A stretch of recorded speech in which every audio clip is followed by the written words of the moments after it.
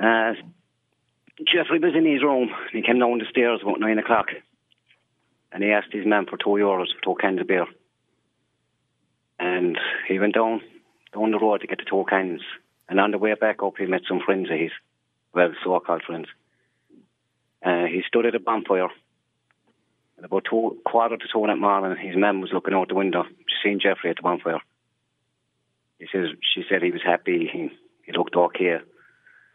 She was going to call him in, but she decided not to.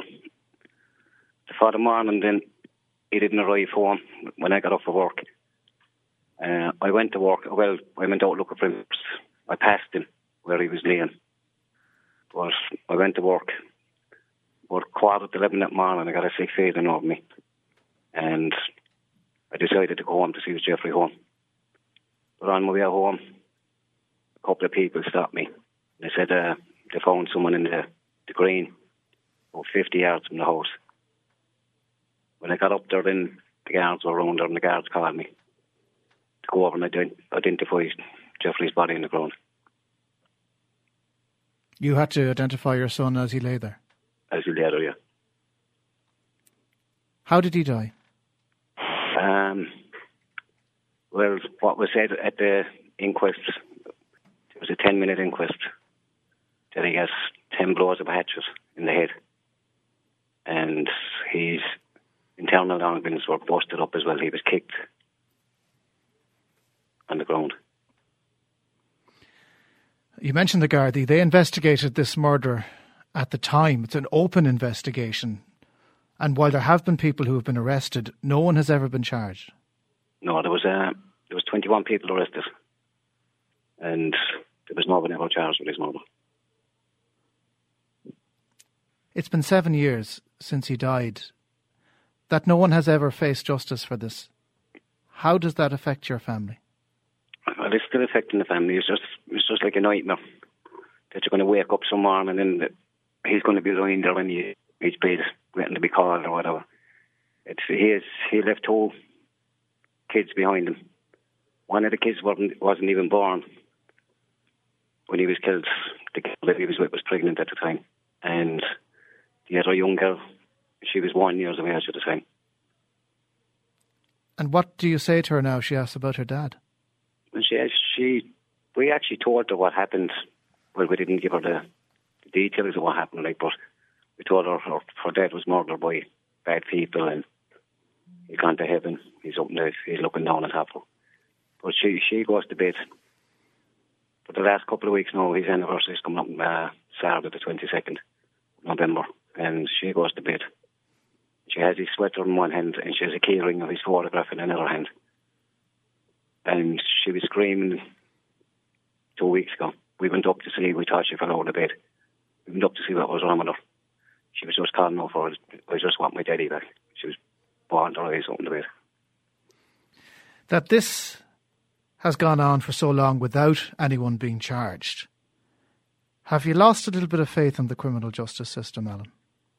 Well, there was at least 8 murder cases sorted out in the 7 years. I was speaking to a Garda source last night, and I just said to him, I just want to ask you a simple question.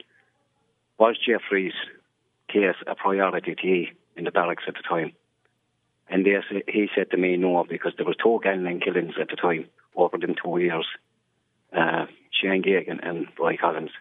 And they said they got top priority. All the resources, the Gardaí, went into them 2 cases. And he told me Jeffrey's case was thrown aside till them 2 cases were sorted out. And said that was it took about 3 years for them 2 cases to be sorted. So that meant Jeffrey's files and everything were just thrown aside for them 3 years. But your son was innocent. He wasn't involved in gangland crime. No, Jeffrey was involved in no crime. He was one of the quietest people who could meet everyone in the street in Limerick. You talked to, they all loved him.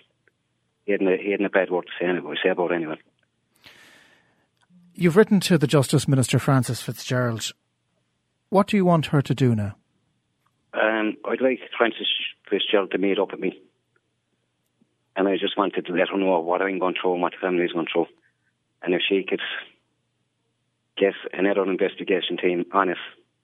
Because the Garda source said to me, if they put the resources into this case, it will be sorted, it will be solved.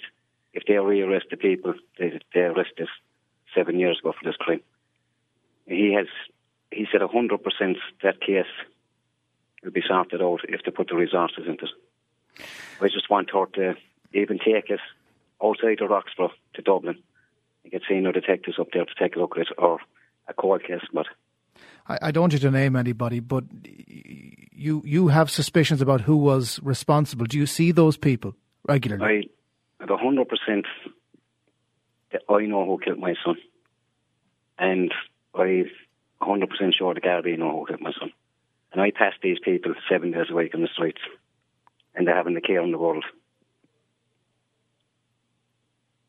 Do you think they'll ever be brought to justice?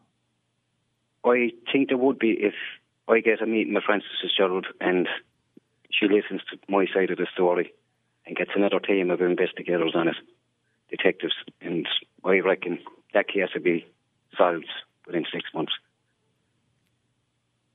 But there is evidence there if they dig down far enough, they'll get the people into it.